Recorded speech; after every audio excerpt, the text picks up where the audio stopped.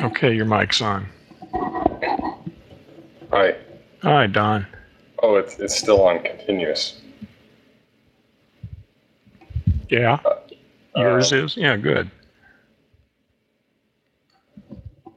so I was just thinking about this right before I got on here, and I heard the podcast you're playing talking about the very same thing.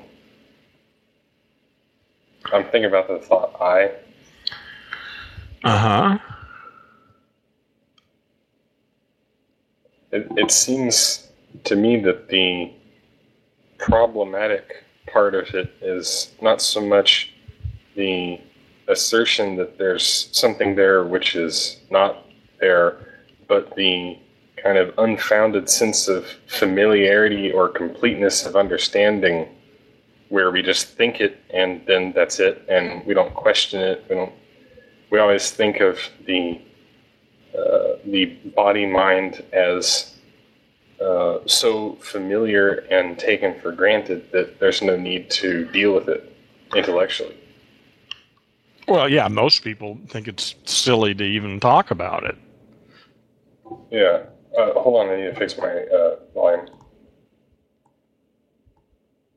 Okay.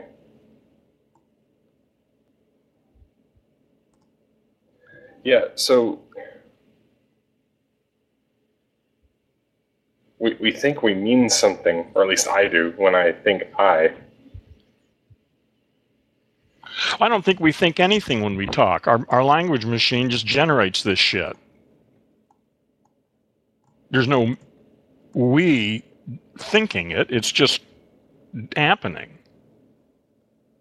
Yeah. It's you. The thought occurs, and you think, "Oh yeah," but if you start to explore, it's a thought of something there which is not there.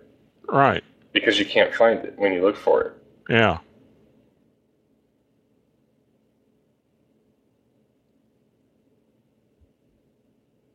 Well, I guess what I don't get is why that understanding does not immediately blow the whole problem out of the water. Yeah. Well, sometimes it does. And when it finally happens, it does blow it all out of the water. But there's a difference between understanding it and getting it. Understanding it, talking about it, being able to classify it and explain it and identify the problem, all that. None of that. I mean, that's all nice. But that's why I think meditation is absolutely essential. Well, essential, maybe not essential, but from my perspective, without some practice, some nonverbal practice, then, understanding this just doesn't really make any difference. It's just more bullshit in the language machine. Yeah, it doesn't seem to matter how sophisticated the understanding is. I mean, I produce better and better words. Yeah, you can get really good at talking about it, and it sounds amazing, But well, like I say, my sense is, in fact, I've been thinking about our talks on and off for the last day or so, and I'm beginning to think that really, you already understand all this shit. That's not the issue. Talking about this, I don't think is going to make much. Well, I mean, it won't hurt, I guess, but It's fun. Yeah, but it's not going to make much difference. I don't think. I mean, I shouldn't say that. I mean, it might. Again, that's the thing is that when you wake up, it just happens. You wake up, and maybe you wake up after 30 years of working on it, or maybe you wake up for no reason whatsoever, just because you stumbled on a book at the right time. Uh,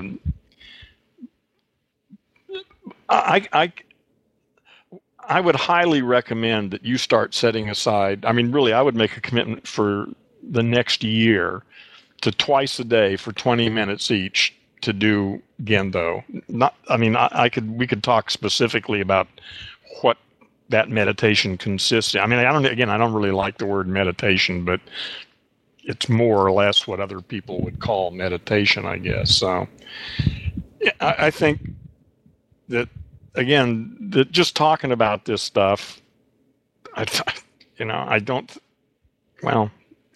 you need more than just talk. You already understand it. There's nothing I'm going to say that you haven't already heard. Yeah. What happens is, over a period of, say, a year of meditating, literally a new sense of self emerges that never existed before, one that isn't bound by the language machine. And I don't know any other way to do that than by sitting quietly and, just observing the whole process. There was a time when I guess I liked the idea of meditation, but when it came right down to it, I didn't spend a whole lot of time doing it. Yeah, no, you actually have to do it. That's yeah. But then there was a period there for a while where that was all I wanted to do, and I spent as much time on that as I could. Walking. You say a period. How long? Well, I'm not sure, but I'm guessing 4 months. Oh, really? Okay, so multiple times a day. And what kind of meditation were you doing? What specifically were you doing? Well, one of the things I really like is kind of walking around alone in, I guess I wouldn't say wilderness, but just kind of an untamed place with trees and stuff. And That's not meditation. Just walking around in the forest. I mean, it's nice. That's a good thing to do. But that's not. Yeah. Okay, well, it's. Well, at least that's not what I'm talking about, anyway. I mean, again, that's a wonderful thing to do. Probably, I wouldn't suggest you stop doing that. That sounds like a good thing to do, but that's not what I'm talking about. All right. Well, let's just say that I've spent a lot of time in various situations in which I didn't have anything going, like music or TV or anything, yet I was not bored. Yeah, that's all. That's fine. Like I said, that's not a problem at all. That's just not what I'm talking about. Well, it's go time here, so give me everything you got. Okay. All right. So let's. There are a couple of aspects of this thing, and it's not 100% laid out exactly what to do. It does involve a mantra, and the mantra is alternating between the sounds ah and e. So actually, just say them out loud. Ah. Ah. Okay, and e. E. All right, now hear it without actually saying it. Just hear it in your head. Ah and e. Okay. And then slowly, just switch back and forth between them. Just hearing it. And I assume you can feel your tongue tending to move up for e and down for ah. Yes. Okay. So that's the mantra. And I'm not suggesting that has to be done for the entire 20 minutes. You can come back to that if you find yourself, thinking about having a peanut butter and jelly sandwich. The mantra will break that. But the thing I really want you to pay attention to is breathing. Okay? And there's a particular kind of breath, and it's easier to practice this breathing laying on the floor on your back. But once you get used to the rhythm of this, well, not the rhythm, because there really isn't a rhythm, but once you get used to doing this, you can do it in any kind of meditating posture. Can you do a half lotus? Do you know what a half lotus is? Well, I'm sure you can look it up, on YouTube or something. It's most people can do a half lotus. If not, just regular cross-legged is fine, or sitting in a chair. The posture, you just want to be in a posture that supports you so that you don't have to think about anything, like your posture. Okay. So, I mean, I can't do a full lotus, but the half lotus works really good, and it still locks your legs in place. And and this part of that posture takes some practice because at first it's going to hurt for a while. After a few minutes of sitting there, you're going to want to change your posture. Well, let me think about this for a second. Actually, let's go back. Let's talk about. Okay, we talked about the mantra ah e ah e ah e. Okay, that's one aspect of this.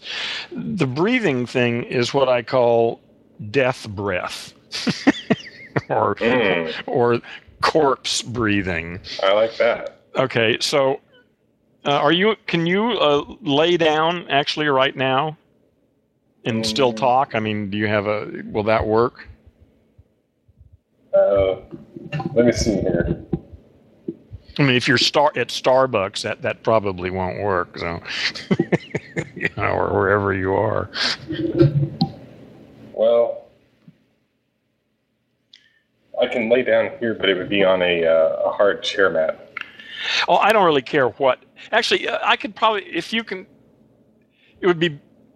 I can talk you through this. You don't need to actually lay down and do it right now because it's a relatively simple thing to do. It's just, if you could practice it, it would be helpful. But you can practice it later. Okay, let me explain how this works. You're probably familiar enough with the idea of breathing as a central issue in meditation. Just paying attention to the tip of your nose as the air goes in and out. Mm-hmm. You're familiar with that? Yeah. Okay. Well, in this breathing, in fact, I'm going to just do it while I'm here. There are 3 sets of muscles that are used in breathing. The primary one is the diaphragm. You know where the diaphragm is, right below your lungs and your belly. Yeah. So, I mean, that's the way babies breathe, is they do what's called belly breathing. Okay. That's the meditation I'm most familiar with, paying attention to that. The belly? Yeah. Okay, well, this is going to use all 3 sets of muscles, though. And I warn you to be careful doing this because I, in fact, broke a rib doing this meditation once. And so you don't want to push this too far. Okay? So basically what you do is, like I say, to begin learning, to get familiar with this, it's probably better to just do it laying on your back on the floor. Okay, but like I say, once you get familiar with it, you can do it in lotus position or sitting in a chair or doing it anywhere. But what you do is you start by just inhaling using first your diaphragm. And then when your diaphragm has gone as far as it can go, then you expand your rib cage, your chest, and you can get more air when you do that. So you got... Oh, hold on just a second here. Hold on.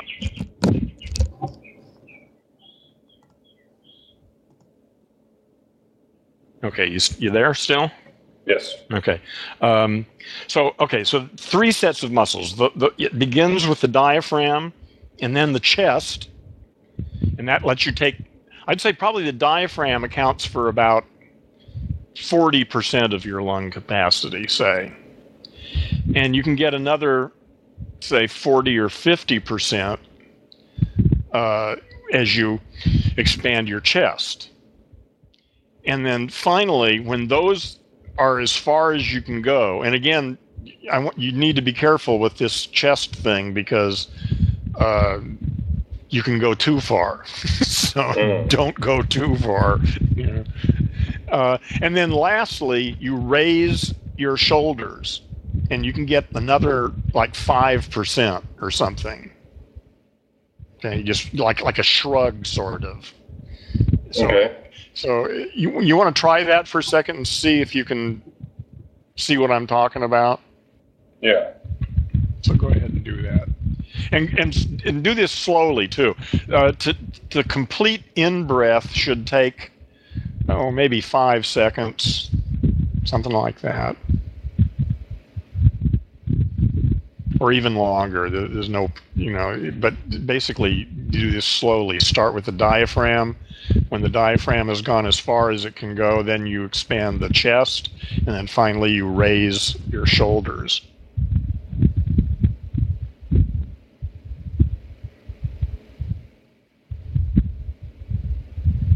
And then you hold it for about 2 seconds.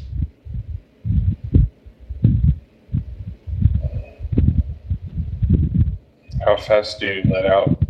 You just let out by relaxing, which means there'll be a gush of air going out for the first half second or so.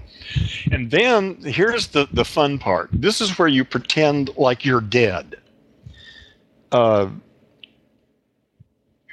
What happens, we are literally living at the bottom of an ocean of air. I think it's 15 pounds per square inch pressure is on us from the atmosphere. If you just relax, after taking in that breath, you just let it out and relax. And if you just pretend like your body is dead, what happens is, like I say, at first there's a rush of air, and then it slows down, and then there's just a trickle of air coming out. And what you find is that there's no need to take another breath immediately. Okay, you can just lay there, relaxed, allowing the ocean of air above you pushing on your chest to slowly drive out the air that's remaining in your lungs, okay? And you don't force it out. You just lay there, and like I say, a dead body actually sinks in from the compression, from the pressure of the air that we live in. And your body actually, again, if you're not struggling against it with your muscles, your body actually caves in.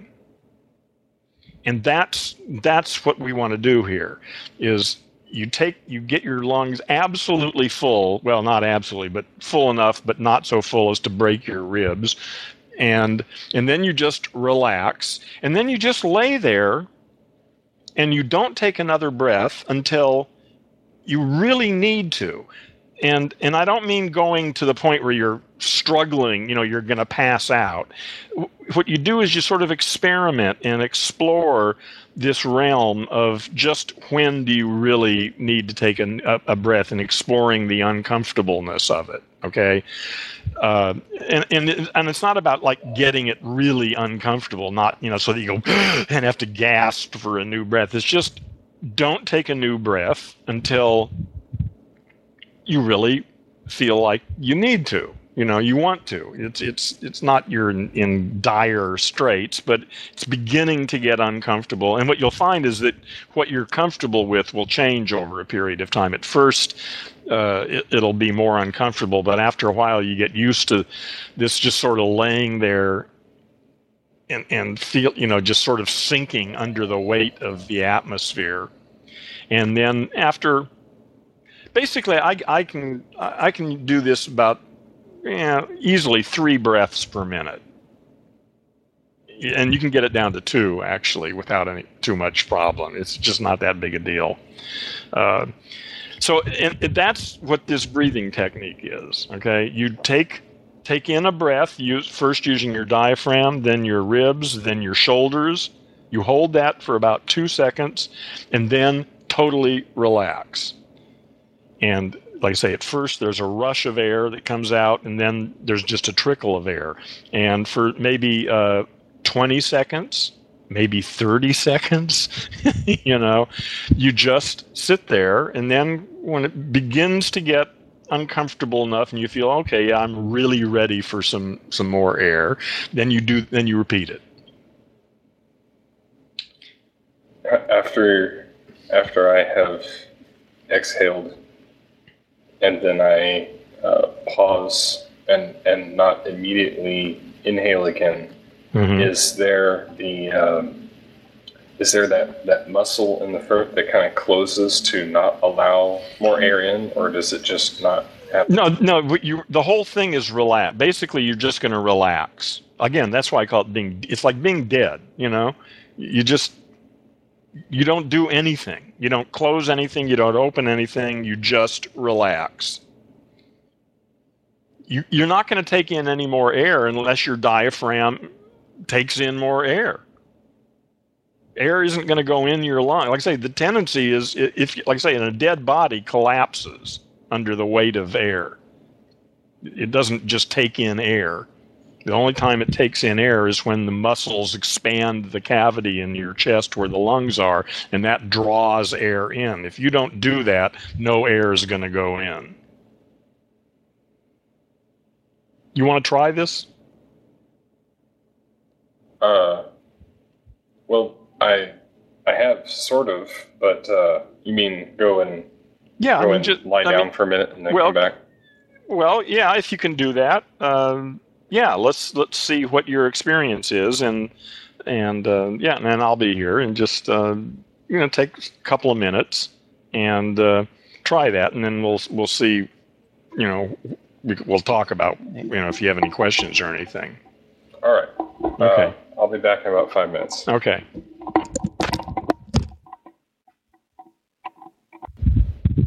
I am back. Okay, I'm here.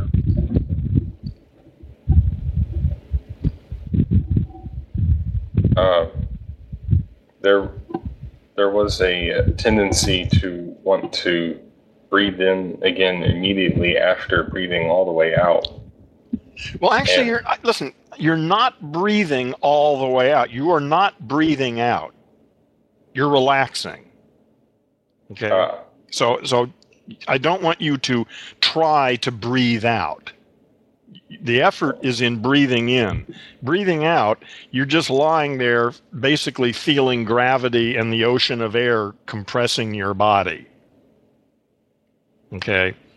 So like I say, there's a rush of air that comes out, and then there's just a trickle, and that trickle will continue until you take another one. Because like I say, what's happening is your body, if you're relaxed, and that's part of it, is learning to relax. Sometimes it surprises me. I've forgotten how much tension people carry in their bodies without being aware of it, having muscles tensed that don't need to be tensed, but just because we've learned, it's like people's faces. People carry all sorts of tension in their faces. A large part of what people look like is the fact that their faces are all scrunched up, with muscular tension, rather than just, when there's no need for that. When you're sitting, you need to keep certain muscles in your back, in certain states of tension so that you don't fall over. But when you're lying down, there's no need for any muscle anywhere in your body to be doing anything except for your heart, I guess. That's, and the bladder. Well, that's not a muscle. The cutoff thing, so you're not always emptying it. Okay, yeah, all right, yeah, because that's basically elastic. So, in any case, you're that's beside the point. Anyway, so yeah, and you're right. The tendency is, as soon as most of the air is gone and it feels like your lungs are empty, you want to take a breath. But this is precisely what we want to explore in this, is just because all your life that's the way you've always done it. When you explore this, you find out that actually you can go way past where you initially want to take a breath and find that you're really still quite comfortable and that you really don't need to take a breath at all. But this comes by exploring this space over a period of, weeks and months. I like it. So the main thing is that you are not actually actively exhaling. All you're doing is relaxing and allowing gravity and air pressure to collapse your body, which forces the air out. So it's not as though I'm going to then try and absolutely empty my lungs of No, air. no, don't try to do anything. Yeah. Just relax. It'll empty by itself. Yeah. That part about relaxing, that's been a struggle for some time. All right. Well, then this will be good practice for that, and because you can observe, all of the tensions in your body. And that's the other thing is that is part of this process. Anyway, there, like I say, there are several things here. There was the mantra.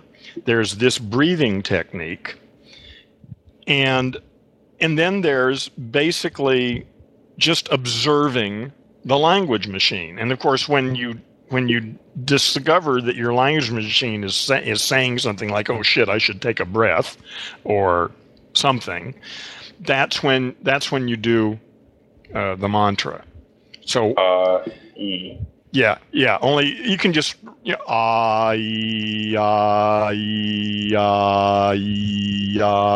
like that. Again, it's all silently in your head, though. You're not actually saying this out loud. It's just basically it's just a way to what's the word? To occupy your language machine. If your language machine is busy, when thinking is a muscular activity. It involves all the muscles of your vocal tract and all of that. That's what it means to think in language, is to talk to yourself. So if you that's why mantras work, is if your mouth is busy going she ring, or ai, or ufa, or gujalina, or any goddamn thing, doesn't make any difference. Your language machine is occupied. It can't be thinking, that asshole that cut me off on the freeway yesterday, man, I hope I see him again. So it's just a sort of sledgehammer technique to shut down the typical kind of language bullshit that's going on. Now, when you're saying in your head, how are you breathing? Well, you're breathing. Again, you're doing the breathing technique that we just talked about. Oh, the two of them concurrently. Yeah. Okay. Yeah. The breathing again. All that ah-ee is a tongue movement. It doesn't make any difference whether you're breathing or exhaling or inhaling or any of that shit. It's just the tongue movement. Again, it's a minute. It's a hundredth of a millimeter. It's a tiny little movement. And sometimes the tongue may not actually move at all. It just tends to move. It's a very subtle feedback loop from your brain to the muscles that of speech. And as long as the cycle or the circuit is completed, and the brain gets a feedback that it's moving to E as opposed to ah, then you hear E in your head. Yeah. But again, the movement is actually, I guess there has to be some movement, but literally it's in like hundredths of a millimeter. If there's any movement. There probably is some movement, but again, it's about the brain sending a signal to your tongue, and your tongue sending some feedback to your brain that it's doing something. When we talk to ourselves, that's what we do. We sub-vocalize. It's very. Most people just have never paid any attention to this shit. But if you pay attention to, again, that's part of what all this is paying attention to all this shit, this language stuff. Because over a period of time, what happens is, over a period of time, literally a new you emerges that is not bound by language. The concept of I emerges within the context of language for children. They have language before I shows up. I shows up as a function of language. So most people, their entire life, their concept of self is bound by language. In doing this kind of a procedure, what happens is you get experience of without the language machine. or without attachment to it, and without it, because actually you can short circuit it with the mantra, but you find that there's still something going on, but it's not bound by the language machine. This is all really difficult to talk about as far as I'm concerned. I'm not at all happy about what I'm saying right now, but it's the best I can do so far. Well, I first encountered the subvocalization thing as part of one of those speed reading courses, where they're talking about going beyond that, and it actually was part of the course to kind of disrupt the subvocalization by just saying in your head random things while you're trying to read, so that you force your brain to switch over to just processing it visually. But I don't think that's possible. I think they're full of shit. You do? Yeah.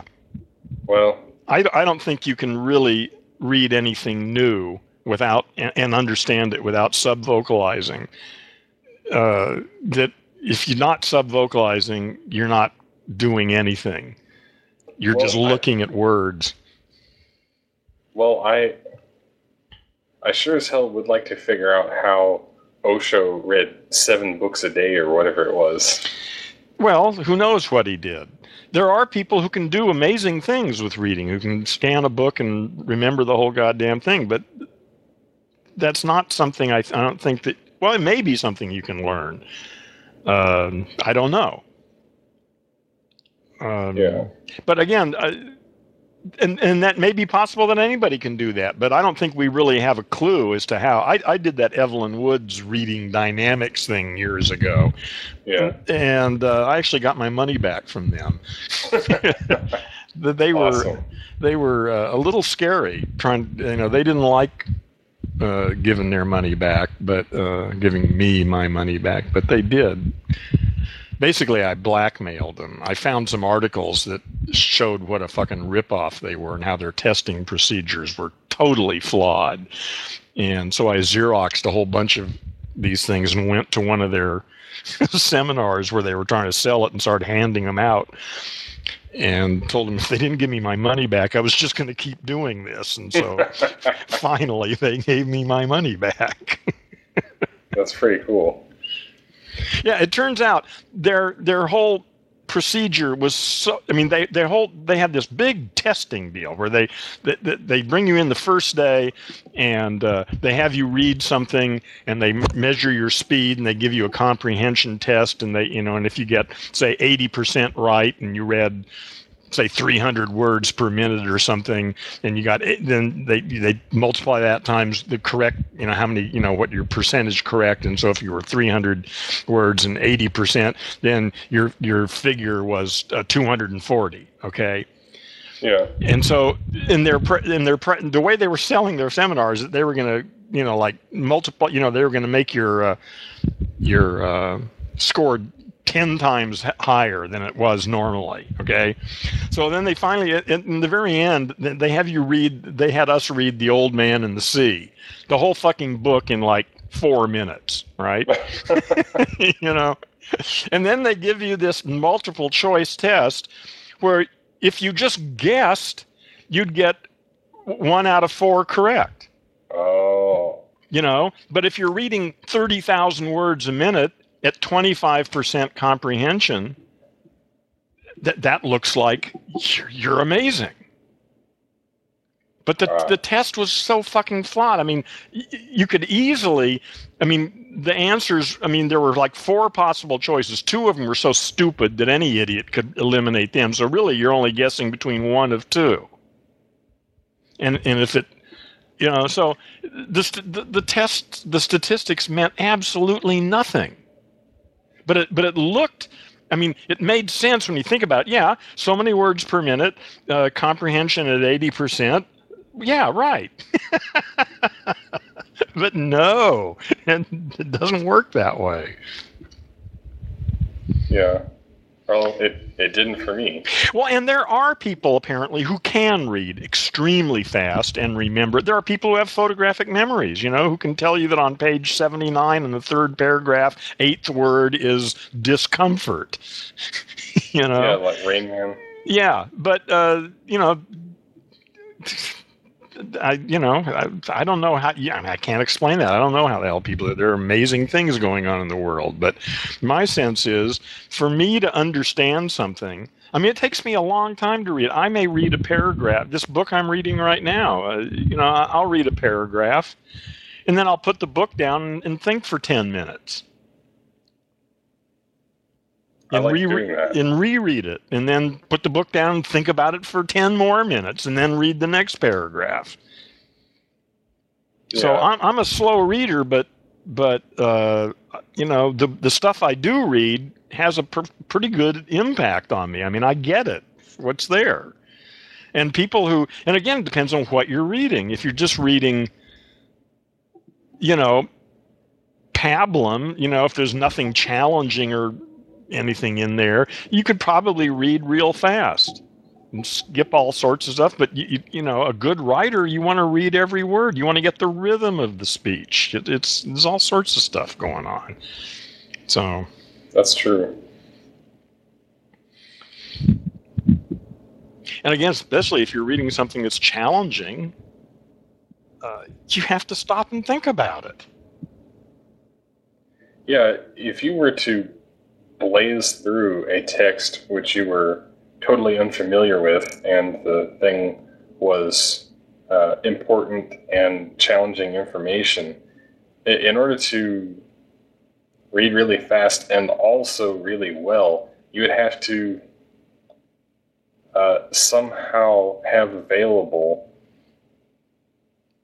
exposure in your mind to all the different relevant areas at the same time, as though you were thinking 10 different ways all in the same moment. And I don't think that's possible. Well, maybe it is. Like I say, maybe some people can do that. Maybe in the future we'll learn how to teach that, and we'll really be able to do that.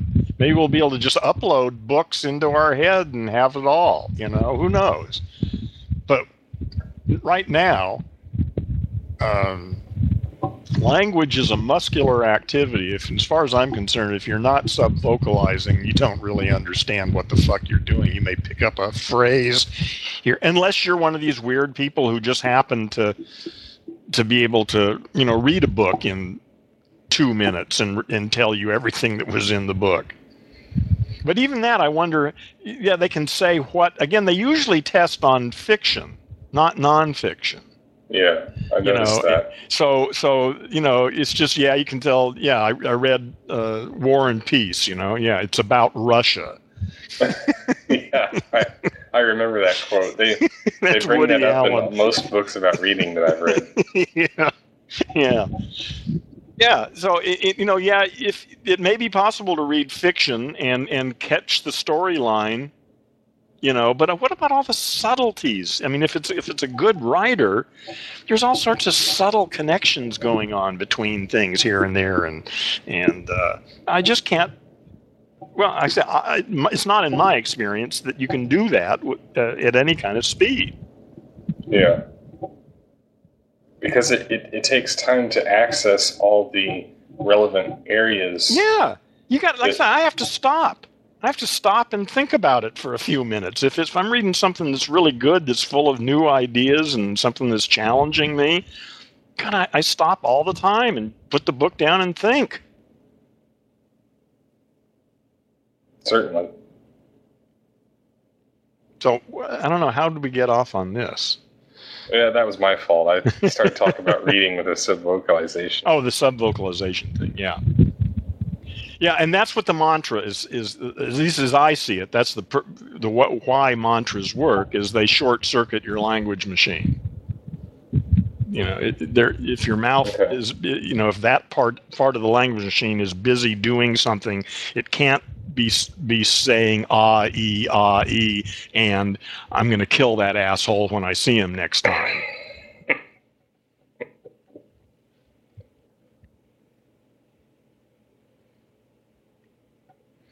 So anyway, you got the mantra, you got the breathing, and then you got, like I say, just paying attention. Oh, and after a while, this breathing technique, like if you're going to do this you don't have to do that for 20 minutes. Okay. You can start off doing that, and you can do it, and you can allow your breath to just go normally for a while too. It's really the whole thing here is about detaching from the language machine. The breathing technique is just a way to help do that, but it's not the only part of it. Like I say, the mantra is part of it, and just sitting and observing, just sitting and being there. And when thoughts do come up, like I say, not going with them, just noticing, oh, I'm thinking about killing that son of a bitch. What's for breakfast? I think I'm gonna and just keeping going back, and that's it. That's all there is to it. It's really very simple. But if you do that twice a day for 20 minutes each for a year, I think I can probably guarantee that at the end of a year there will be a you that never existed before, that is not bound by the story in your head. Or at least at the end of a year, I would say at the end of a year, you will have gotten everything you're going to get out of this. You may enjoy it. You may want to continue doing it. You may decide that you got what you needed out of it and there's no need to continue it. Or you do it once in a while when it feels good, But I would say it needs to be done. There needs to be a commitment for, like I say, about maybe a year. And again, if something happens before that, I would say you need to give it at least a year trial. It may not take a year. It may be clear after a month or two, or after 6 months, or whatever, that the voice in your head is nothing to be concerned with anymore, and just yeah. All right. And again, this whole thing gets back to the idea that we talked about before, that there may be an organic issue too. It may be that the cause of your feeling bad and depression, or whatever the hell you want to call it, isn't, for most people, my sense is it's a result of a malfunctioning language machine and identification with the language machine. But there are cases where that isn't enough, where there actually is something else going on, and that feeling is not being generated literally from a fucked up language machine, but because the brain itself is chemically different or something, and those feelings could be coming from something else. So that's again why I think this is the best way, the place to start.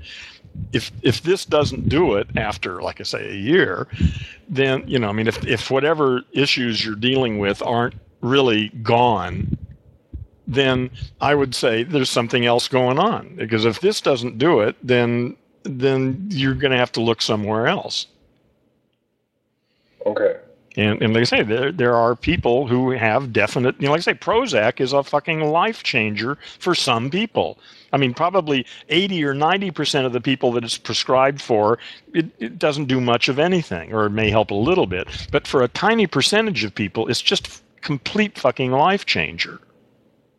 The depression just lifts, and that's the end of it. They still have everyday normal problems like everybody else, but it's just the depression that plagued them for years just goes away. No therapy, no nothing. It's just a brain system that needed a kick somewhere, But I think that's rare, though. I think most people, it's really pretty much malfunctioning language machine.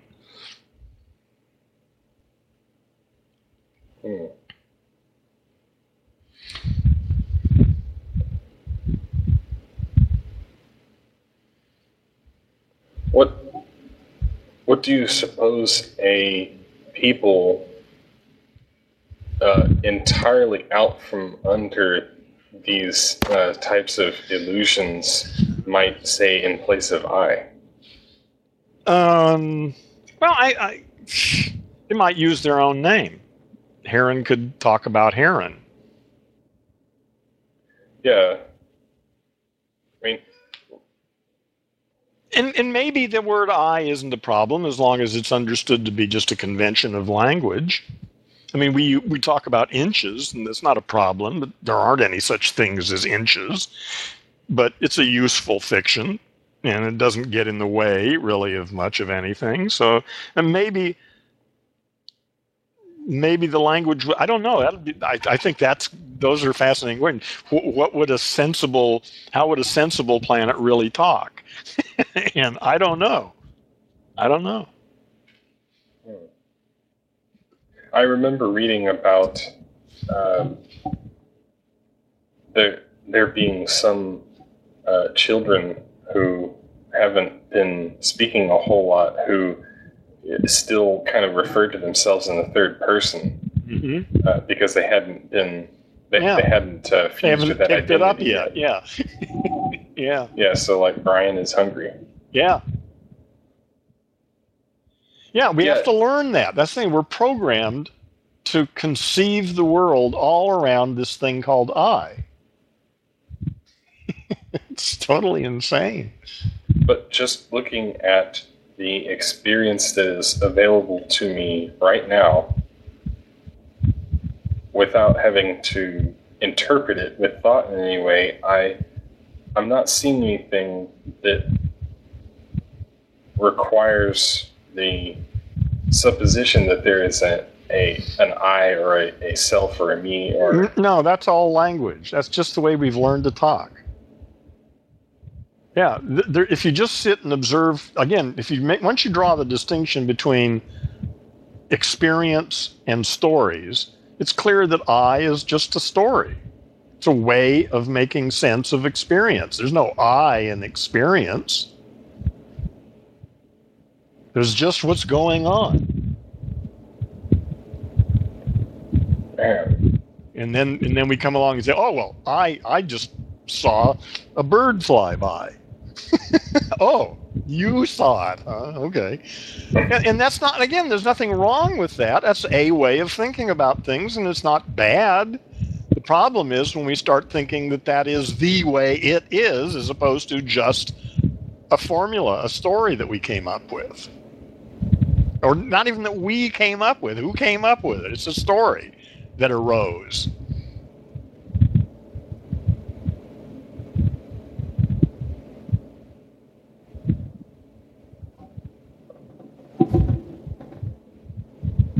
A bird went by. Well, yeah. Does that contribute problems? A bird went by. I don't know. I don't know if we can lay it complete. Again, it depends on who's doing the talking and what their experience is. I don't know whether it could be a problem or maybe not. What if I told you the bird went by? Well, if we'd already been talking about a bird that you were familiar with and that I was familiar with, and you said, oh, the bird went by again, then that's not a problem. The isn't always wrong. It's wrong most of the time, but especially with reifications, the truth, the reason, the answer. But the car, go get the car. If you've only got one car and you tell somebody go get the car, that's an appropriate use of the word the, or go get the blue car, or get the old car. The is correct sometimes, maybe 5% of the time.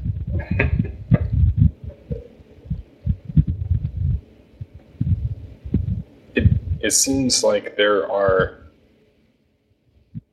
at least 2 or 3 really essential areas that I have not even begun to explore yet.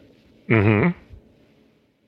But they're not, like, intellectually, they're not foreign ideas. I remember hearing them many times over. And it's strange. I remember reading a long time ago that I believe Ramana Maharshi told people to practice asking this question, like, who am I? Mm-hmm. And things like that. Yeah. And I remember trying that and thinking that it didn't seem meaningful to me. But just recently, it's as though that area opened up as a possible area that might need exploring. Well, look at the impact of the way the question. This is why I think it's important to write down the questions. You write down the question, "Who am I?" Well, that presupposes an answer to begin with. Why isn't the question, "What am I?" Why is it, "Who am I?" Who already presupposes it's a person. Yes. As opposed to, "What am I?" And then when you get rid of the verb to be, if you have any sense at all, you're left with saying something like, "To what does the word I refer?" Now, that's not a bad question. Well, when I asked that's very different. When I asked that and I try to find the answer, it doesn't seem like there's anything there. That's right. That's what you discover. To what does the word I refer? The answer is, beats me. I haven't got a clue. I see things and I hear things. Is there a you that sees things and hears things? Or is there just seeing things and hearing things? Things are seen. There you go. Things are seen and things are heard. Well, at least it looks like that. It sounds like that, yeah. And right at the moment, I'm not smelling anything or tasting anything that I'm aware of. Yeah. That you're aware of, that's the key. Of course, you're always smelling, and all your senses are obviously always feeding data into your brain. Whether you're conscious of it or not, that's a separate issue. So, there are these senses, but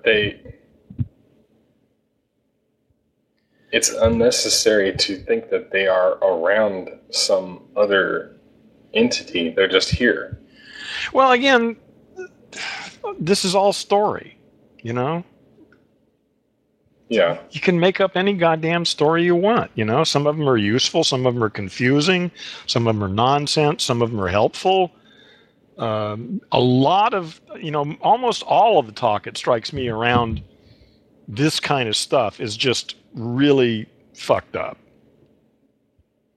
It's just almost impossible to make sense. That's why, again, it seems to me it's just the good place to start is by silencing the whole thing. That's why meditation, or whatever you want to call it, strikes me as the core for the whole thing. Because, like I say, you can talk about this shit forever. You can understand it all. You can be really good at talking about it. Apparently that's what I've done. Well, I think that's what we all do. Like I said, after 10 years, after my first whatever it was I had, I got to, when I discovered Korzybski, up until that point, I realized basically that I was getting really good at talking about all this shit that Alan Watts talked about. I could repeat all the same stuff he said, and other people liked to listen to me talk about this stuff. But it was just talk. I had to admit that I wasn't one bit closer to whatever the hell it was I thought I was going after, but I was a hell of a lot better at talking about it and convincing other people that I knew what I was talking about.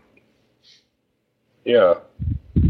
Actually, that reminds me, I wrote up a bunch of stuff since the last time we talked about questions and things that I had.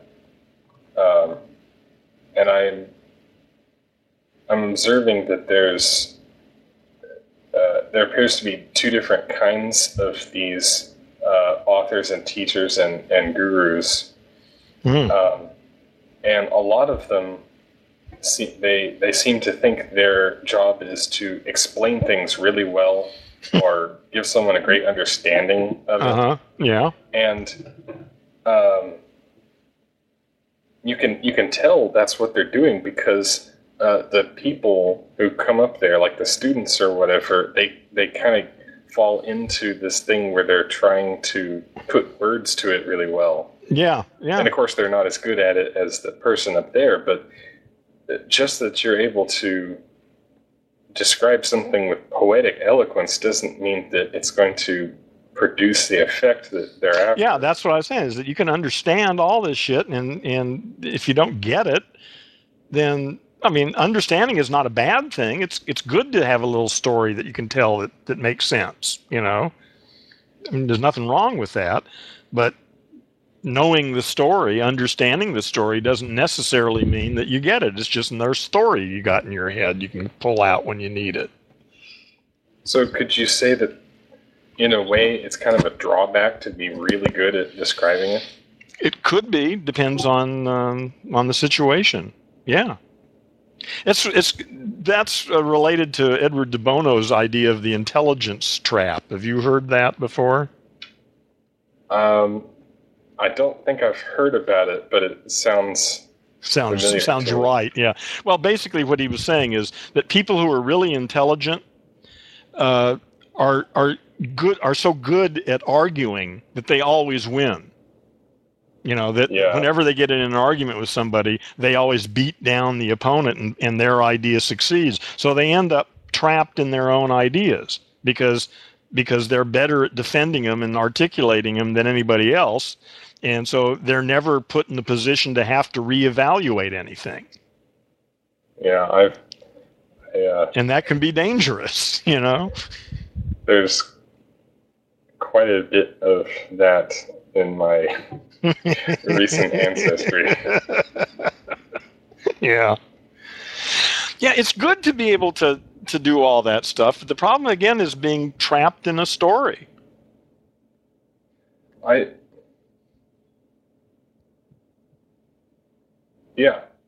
It doesn't seem to matter ultimately how good the story is. Like, even if it's an amazing story and provides all kinds of clarity, that doesn't seem It's still just a story. That's all it is. You know, you should never believe it. That's the thing, is it's just a story. It may be a good one. I'm committed to the stories I've got. I love the stories I'm using now. I don't believe them, but they're the best stories I've got, and stories are real crucial. They're very useful and important, but they're just stories. And if a better story comes along, I'll dump them in a heartbeat. Well, so I say. I've often had the story running of being skeptical of belief and stuff like that, but it would seem as though there's a lot of belief worming its way in undetected. Oh, no, that's why I want you to be doing this nonverbal stuff, because, Well, I've been trying to find a way out of it for a long time. Yeah.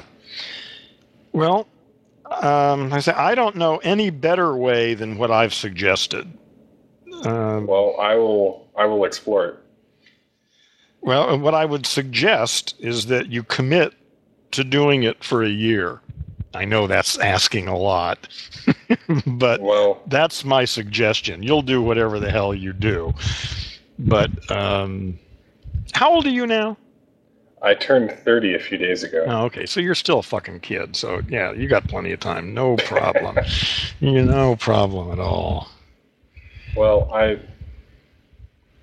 been at this this type of thing for a long time. I think since I was 17. Yeah. And it's getting to the point where I need to go ahead and get this figured out. Otherwise, everything else is just going to fall apart. Yeah, you need to handle this and move on.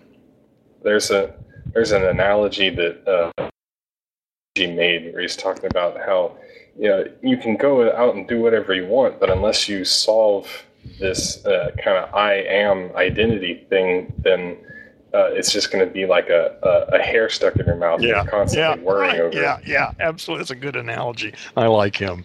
Yeah.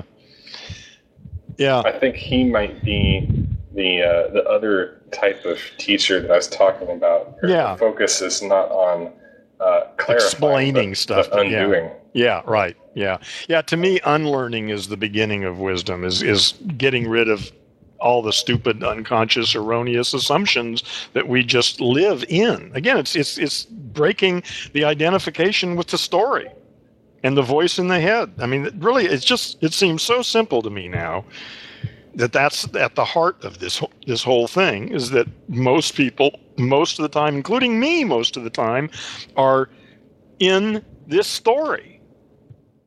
And most people, again, cannot even extricate themselves from it. I mean, they are totally identified with the story that's running in their head.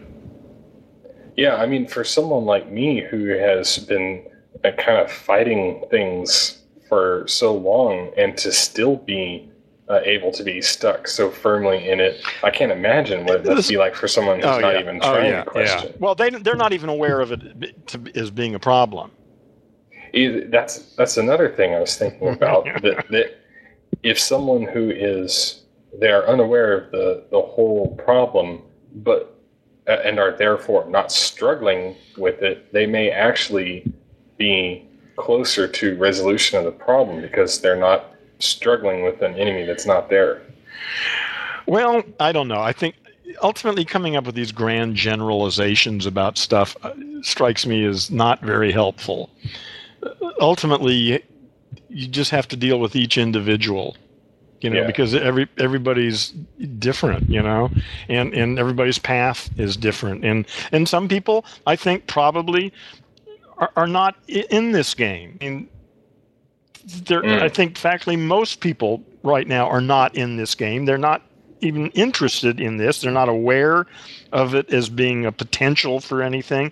They go to work. They have their family and their obligations and their friends and their television and weekends and mowing the lawn, and their lives are busy, and they got too many other things to deal with to worry about shit like this. And that's okay. Like I said, I think the species, I think, again, when you understand punctuated equilibrium, it's clear that humans are not a species. Yeah. We are in a transition from monkeys to earthlings, and most people are language monkeys right now and have no desire or intention or awareness to become an earthling. They just do what they do, and that's enough. And they're happy, or not. Whatever, but they don't question any of this stuff. They just get up in the morning and go to work, or if they're lucky, they have a job, or get up and, they're just not interested in this kind of stuff. It's a tiny percentage of people, that think about this stuff. But it's growing. I hope so. Yeah, I think it is. I think it's growing quickly. Again, I think it's the emergence of a new species. But it's a messy process. Yeah. Yeah, that's the other thing, is this whole enlightenment bullshit. It's supposed to, somehow people get this idea, if I could only be enlightened, then I'd be happy all the time. Right.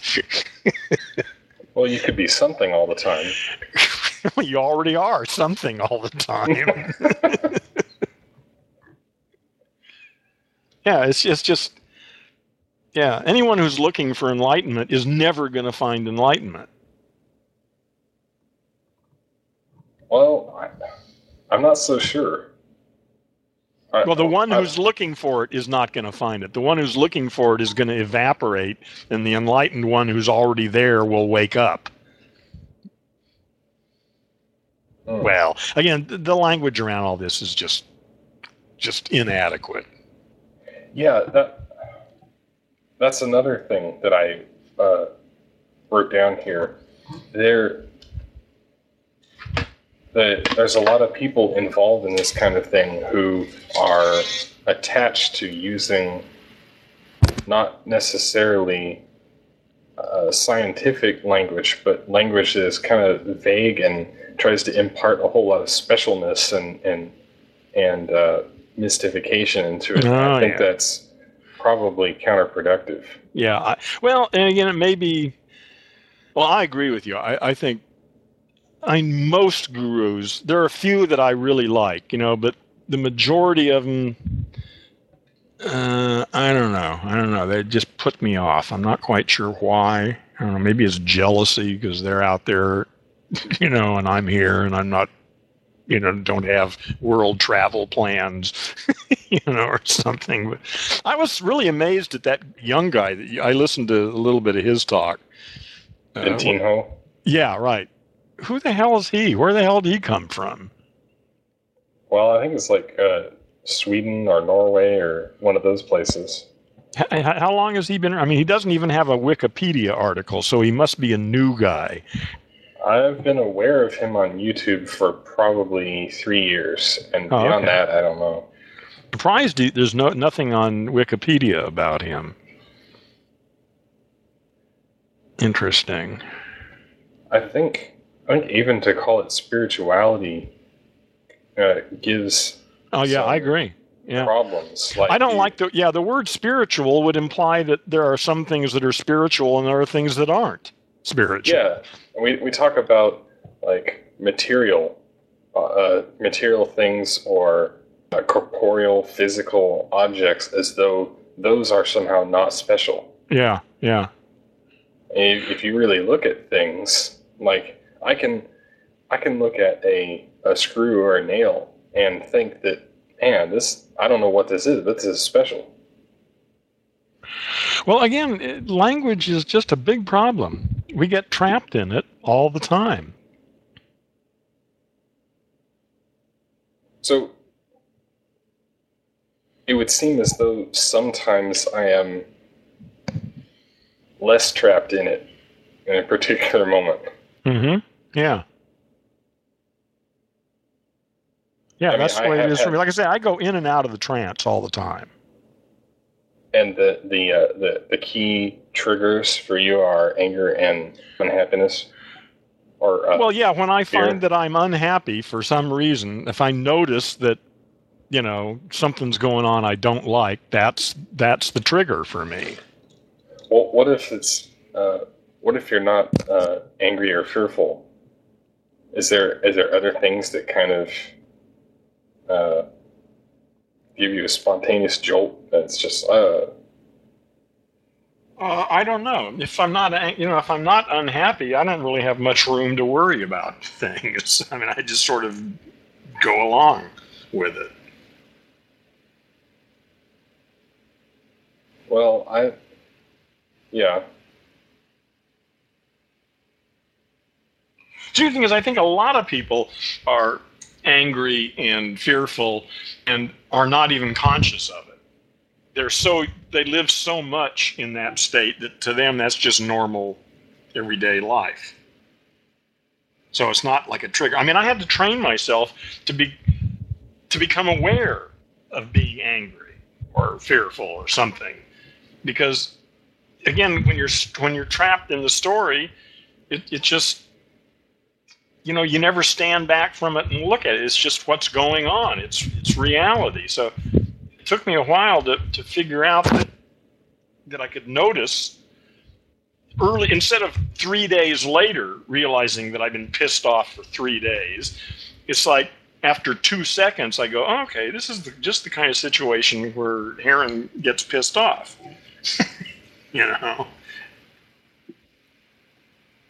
And then you have a little bit of distance from it?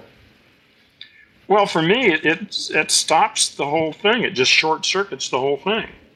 Like I say, when I discover that I'm angry, it's already too late in that sense. If I'm angry or fearful, I've already been sucked. I mean, the whole point is that's what happens when you get sucked into a stupid story. So by the time I notice it, it's already happened.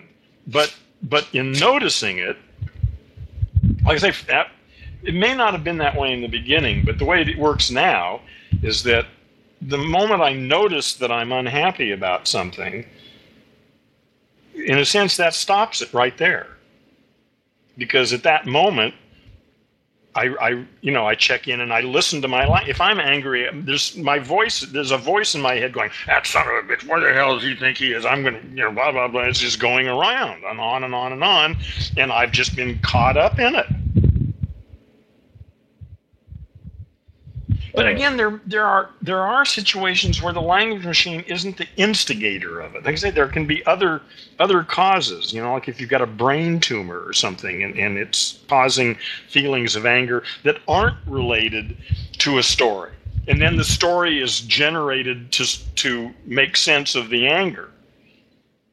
So that's why, again, sometimes talking, the difference between talking therapy and drug therapy. Most stuff, I think, is amenable to clearing up the talk. But if it's being generated for some other reason, but even if it is being generated for other reasons, if you can clear up the talk part of it, then that would seem to be helpful at least. Certainly. And with clearer language, you could then help someone else by them hearing you. Well, that's the idea, yeah.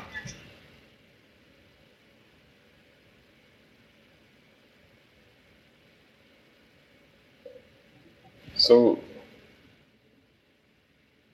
you're familiar with this idea of oneness, like we talked about earlier, the non-duality, that kind of thing. Mm-hmm.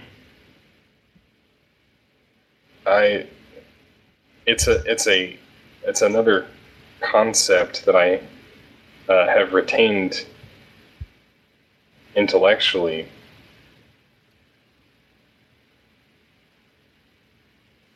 But if something like that were true, wouldn't that mean that there can't be problems, as we call them? Well, what would it mean? What do you mean if that were true? It's just a story. It's a way of thinking about your experience. It's a nice story. Oneness, or non-duality. Yeah, it's a way. That's all language. There's no non-duality. Eagles don't think about non-duality. Well, I assume they don't. Maybe they do. What the hell do I know? There's no reference point. It seems to me like if one could really get that there's no reference point, then you would have to admit, well, I don't know enough about this situation in order to be angry about it, because I don't know if it really actually is good or bad, or right. that there even is such a thing as good or bad. Right, yeah. Like I say, to me, like I say, the whole thing is breaking the identity with the voice. Once you get the story is just a story, it may be a good story, but it's still just a story. That's it, period. We live in a mystery. Get it? It's a mystery. We don't fucking know what the hell is going on. Yeah. That's, to me, the bottom line. If you're depressed or angry or pissed off, then you must think you know what's going on. Yeah. A specific example that happened to me recently was I went into a public restroom, and there was the toilet was dirty to the point where I would not want to sit on it. Yeah. And my language machine was saying, "This is bad. This is really bad." Yeah. And then I sort of thought, well, how do I know? How do I know if this is bad? Well, see, this is bad. See, this is where, like I say, when you start analyzing it. You're fading out here. I can't hear you. Oh, that's because I had my mic moved up to a different position. You can hear me okay now? Yes. Yeah. I mean, that's why it's important at some point to really start analyzing the language. This is bad. And the beginning of that is getting rid of the verb to be. I mean, that's really basic. What you really want to say, if anything closer to reality would be, I don't like this. Yes. But this is bad is just bad language. It's useless language. To be. Yeah, getting rid of the verb to be. A thing or something It's just like what it is. It's just what it is. What is. That's all there is to it. We come along and we judge it and comment on it and categorize it and say all sorts of shit. Fine. Yeah, like what Alan Watts said, where it's not so much a thing as it is an event. Well, yeah, there are no things anyway. Yeah, there's just what's going on. And besides, the bacteria on that toilet seat are having a ball. You know, yes. it's just perfect. Or couldn't be better with each other, or yeah. You know, they couldn't have a better place.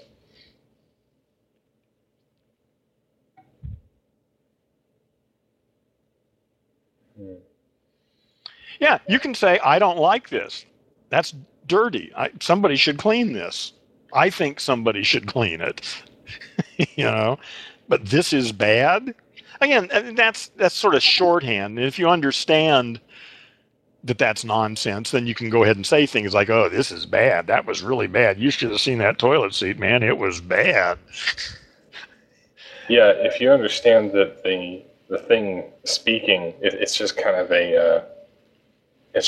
a mechanical game that's on autopilot. Yeah, autopilot's a good analogy for this. It doesn't matter what it's saying. Oh. If you don't think it is. Well, if you're not trapped in the story, if you don't think that's reality, that's the way the world really is. That's the distinction. The distinction between a way of thinking about something as opposed to the way the world really, really, really is. All we have is our experience and our ways of thinking about our experience. There is nothing else that I can see. Man, that to be thing, I, is, were, am, that really fucks you up, doesn't it? Sure does. Have you read the article on E Prime on Wikipedia? E Prime? Yeah. E Prime is English minus the verb to be. A guy named David Borland first came up with the concept. It grew out of General Semantics and Alfred Korzybski. And basically, one of the fundamental tenets of Korzybski's work is the elimination of the is of identity, the verb to be. But David Borland went one step further and just started writing without the verb to be at all. Just eliminated it. It's difficult. Sometimes you have to be a little bit more wordy, but what you find when you write without the verb to be is that there's a lot less ambiguity and weirdness. Things get a lot simpler. It's like people arguing about, I've heard people argue, that was a great movie. That movie sucked. That was a terrible movie. No. That was a great movie. Fucking idiots. It's a stupid argument. I liked that movie. Ooh, I didn't. Why did you like it? Why didn't you like it? Well, you can actually have a discussion. But arguing about whether it's a good movie or a bad movie is just pointless. Man, I don't know how many arguments there have been online about, which something is was better than the other. Yeah. It's just totally insane. And most conversations are about that stupid. And most arguments,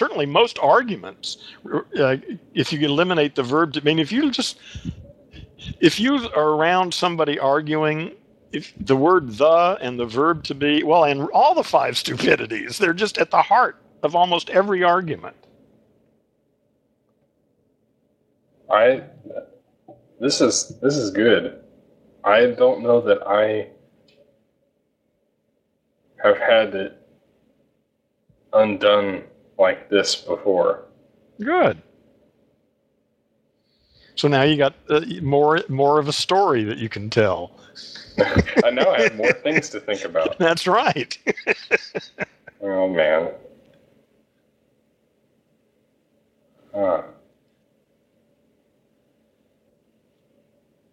It's 6:30 right now. Is there anything in particular you would like to talk about before it's over?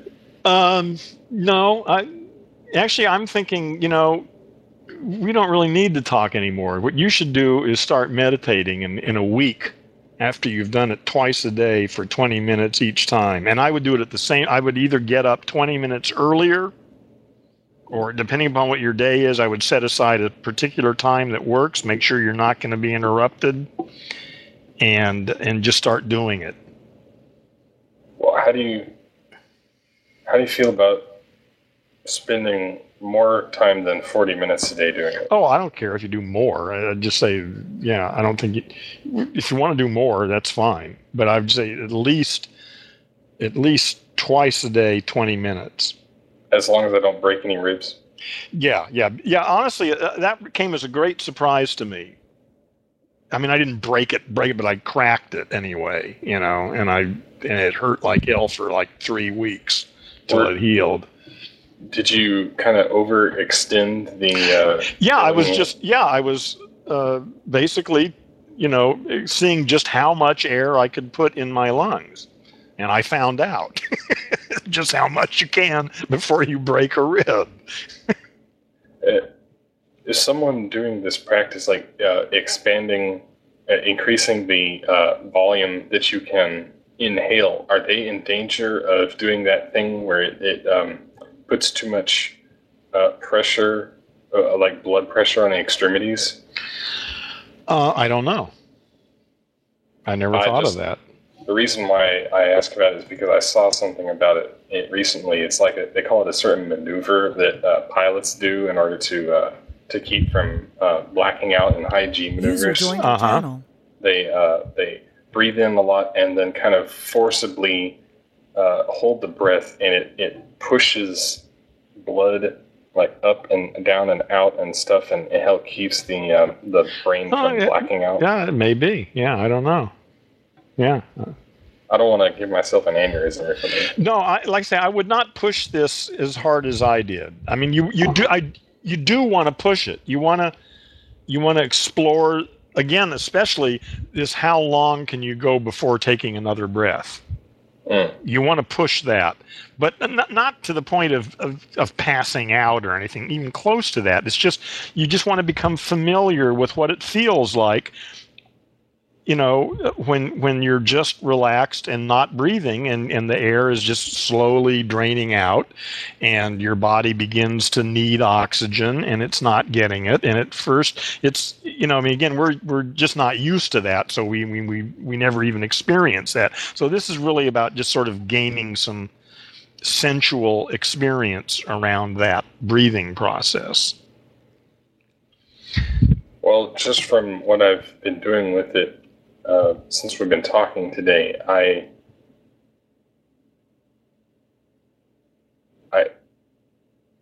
did it and then came back here, and when I was laying down and I opened my eyes again, I did experience something. I know that sounds weird, but I mean... You experienced something. Good, that's a start. Yeah. Let's say this. I experienced something which I thought was interesting. Yeah, even better. Yes. Yeah, that's and again, I would take, my sense is somewhere between 5 and 10 seconds on the inhale. It's not rushed. This is all really slow and relaxed. So somewhere between 5 and 10 seconds to take it in, hold it for a second or two, and then just relax. Don't exhale. Don't make the air go out. Just relax and lay there. If you're laying on your back with your arms, laying on the floor, maybe a couple of inches away from your side, so you're just sort of laying there, and then you just sort of observe gravity and air pressure on your body, and when you feel it's time to take another breath, then you repeat the process. And then, like I say, then you may just do some regular unregulated breathing and the mantra, or paying attention to the breath, and just laying there and listening to the language machine. And also, if in the process of doing this you find a really interesting idea that you should add to your journal, it's perfectly okay to stop and write something down if it's important. Because sometimes you get really neat ideas when you're doing this, and you might not want to lose them. So there's no problem with stopping for a moment and notate something for you to think about later. Okay, you don't want to be thinking about it at the time so much, but if there's something you want to remember or some idea that popped up that's worth exploring later, then you want to take the time to note it. Okay. What I'm going to do is I'm going to create a separate text file here and keep just a log, for that. Yeah. a log of how often, how long, and when I'm doing this. That wouldn't hurt. Yeah. So that I can't cheat. So so at least you know what you're doing. Yeah. Yeah. It's called being conscious. All right. Let's see. August the 2nd. Yeah, and if you have any questions on this, I would say, actually, yeah, you should definitely keep and write down questions in this log too about what. But I would say we should not talk for at least a week. Okay. And you should do this, and then we'll probably have plenty to talk about. All right. Well, I can't make any guarantees on how often or how long, but I can guarantee that I'm not going to lie about how much I did it. Yeah, right. Thank you. Yeah, that's I couldn't ask for any more. Well, again, yeah, I could ask you to make a commitment to doing it, regardless. But if you're not ready to do that, then you're not going to do that. So. Well, we're at a point here where I really ran out of options, and this is, I mean, if I have only one thing left, this is what I'm going to do. Well, search around. Maybe you'll find something better. Well, I mean, you're absolutely right. I have certainly reached a point where thought probably can't take me any farther. Well, it who knows? Maybe it can, maybe it can't. But it's not the whole. Again, the whole. Yeah. Never mind. I'm just blowing air out of my mouth. All right. I'm going to do it. Okay. Thank you very much. So we're done for today, Don? Yes. Okay. Unless, there's someone else here. If he has something to say, I might want to stick around and listen. Yeah. Well, let me turn on his mic and see if he actually is here. I'm listening. Okay. I'm seeing what you're doing. He's here. Hearing what you're doing. Yeah. So again, been a while, and just checking in, saying hi. Got it. So you got nothing to add to any of this then? I was listening to a little bit of it. I can speculate as to what you're doing. And, no, I don't want to hear any speculation on what I'm doing. Thanks. Well, no, I meant you're doing some meditative techniques of some sort. Yeah. Well, again, You said a week, right, Aaron? Yeah.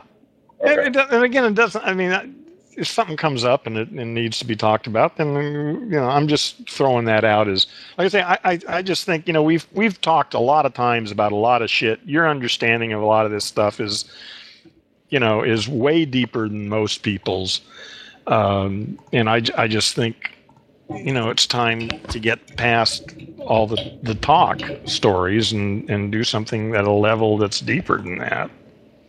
Yes, that's exactly it. Well, okay. That sounded stupid as soon as I said know. It. Never mind. Man, how do you live with it?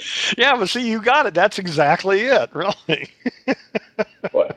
Hey, man, I know exactly what I'm talking about. You got it. All right. Well, I guess I'll see you on the 9th. Okay. Well, yeah. Okay, I'll be looking forward to it. Me too. I know exactly what I'm talking about until I open my mouth.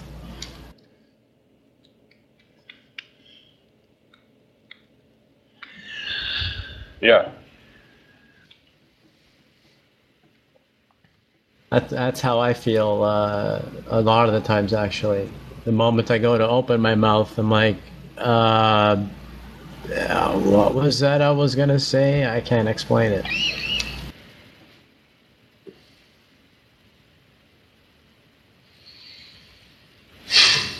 concussion I had not too long ago is still affecting me.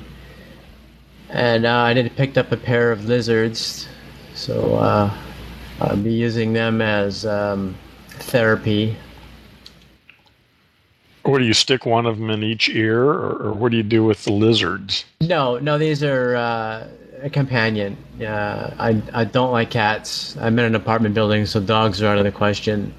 You just want some other living entity around to deal with. Yeah, good. Yeah, plants are good too. Well, these are really cool. These are tegus, so they're blue tegus. So these will grow to 3.5 feet. And will live up to 20 years. So it is a big commitment. Yeah, you got your job cut out. Yeah. They're extremely intelligent. They're like for lizards anyway. For lizards, they are extreme. No, they are extremely intelligent for reptiles. Period. Yeah. They're probably the smartest reptiles of all of them. That ain't saying much. Well, actually it is, because they're capable of learning quite a bit. Really? Okay, well, I'm not up on lizards. I know that certain birds are pretty damned intelligent. So shit. Pretty impressive. Yes. Some of those are just incredible. But all my experiences with snakes, and it's always been one-way street. No, snakes are... Yeah, not a one-way street when it comes to emotions. There is no two-way. And when I saw YouTube on tegus, I was like, what? You mean a reptile that actually gets it and understands it and gives it back? Wow. That really floored me. I was really... How do you spell it? Tegu. Tegu. T-E-G-U. Okay, I'll have to take a look at that and see about that. The one in particular is, do tegus go out of their way to seek human attention? And the answer is, once they've been trained properly, the answer is yes. Yeah, well, I'll check them out. They can be very beautiful. Takes a long time to tame them down. But they become like a little puppy dog. They'll follow you around. Cool. I got it. No, yeah, I like dogs. I don't know if lizards. All animals are awesome. Really, I mean, guinea pigs. Everything. Man, they're all beautiful. Fish. Yeah. And plants. To each their own. Yeah, I've got experience with so many different animals. They're all different. They're all unique. And the pair I have, their bloodline is fucking fantastic. She's from one of 5 true Brazilian females, and he came from a UK bloodline. He's chipped, so he can't be stolen from me. I can find him to within 3 feet anywhere on the planet. And the potential, she's worth about 40 grand a year in eggs. Well, you can retire. Good for you. Well, I don't. But that's not why I'm getting them. Well, but that's a good reason to get them. That's just going to be an added bonus later. 40,000 a year. That's more than a fucking added bonus. That's because they are capable of breeding twice per year. But personally, I think that's too much. Well, listen, you figure it out. Yeah. I will. I hope I will. I have no experience with lizards. All my experiences with snakes. Well, now you're having... Well, you do have some experience with lizards now. I do now, A small amount of experience, and you'll gain more. I'm gaining every day, as are they. We're teaching each other. Yeah. Well, listen, lizards are fascinating, but that's not why I'm here to talk. So... Yeah, I got when my money came in, I got a Bowflex Extreme 2, I got a drafting table. It's been almost 3 days now of no video games. I'm trying to find other avenues of escape, and so far I'm being successful. Why escape? Because I see these video games as being escape. Well, I know, but I mean, why find another means? Why even be escape? You know, my sense is boredom is one of the best teachers around. Get rid of all that shit, and if there's nothing to do, stare at the fucking wall and deal with it. I want That'll to do be a something great constructive. teacher. I want to do something constructive as opposed to playing a mindless video game. Well, yeah, I agree. Yeah. Well, I would say even doing nothing is better than, at least is part of it. I think people really, really hate boredom because all the unpleasant thoughts come up in their heads, and so they try to find something to quiet that. And anything, doesn't make any difference what it is. It could be TV, could be video games, could be sex, could be drinking, could be anything. But it's all to stop the voice in their head that has all these weird thoughts. And my sense is the way to approach this is to shut all that shit down and face those voices. Well, the lizards are one of those. Yeah. There's something they're not just to distract me. There's something. Yeah, that can be. Yeah, I agree. I'm just suggesting that this idea of boredom can be an important teaching tool of facing, this. Again, we're always, at least I'm aware of wanting to be distracted by something, maybe something important. That would be even better. But, well, anyway, I don't know. And I'm just rambling here. I'm really talked out, I think. I don't really want to talk anymore. Yeah, I actually have to feed these little boogers. Well, why don't you feed the little boogers, and I think I'm just going to take off. Yeah, well, it was nice talking to you again. It's been a while. Yeah, Peter, good talking to you. And Don, I'll talk to you whenever we talk again. And I think I'm just going to take off. So, have yourself an awesome evening. Yeah, you too, man. Good hearing your voice again. Have a good evening. Yeah, we'll talk again. Bye. Yeah, later.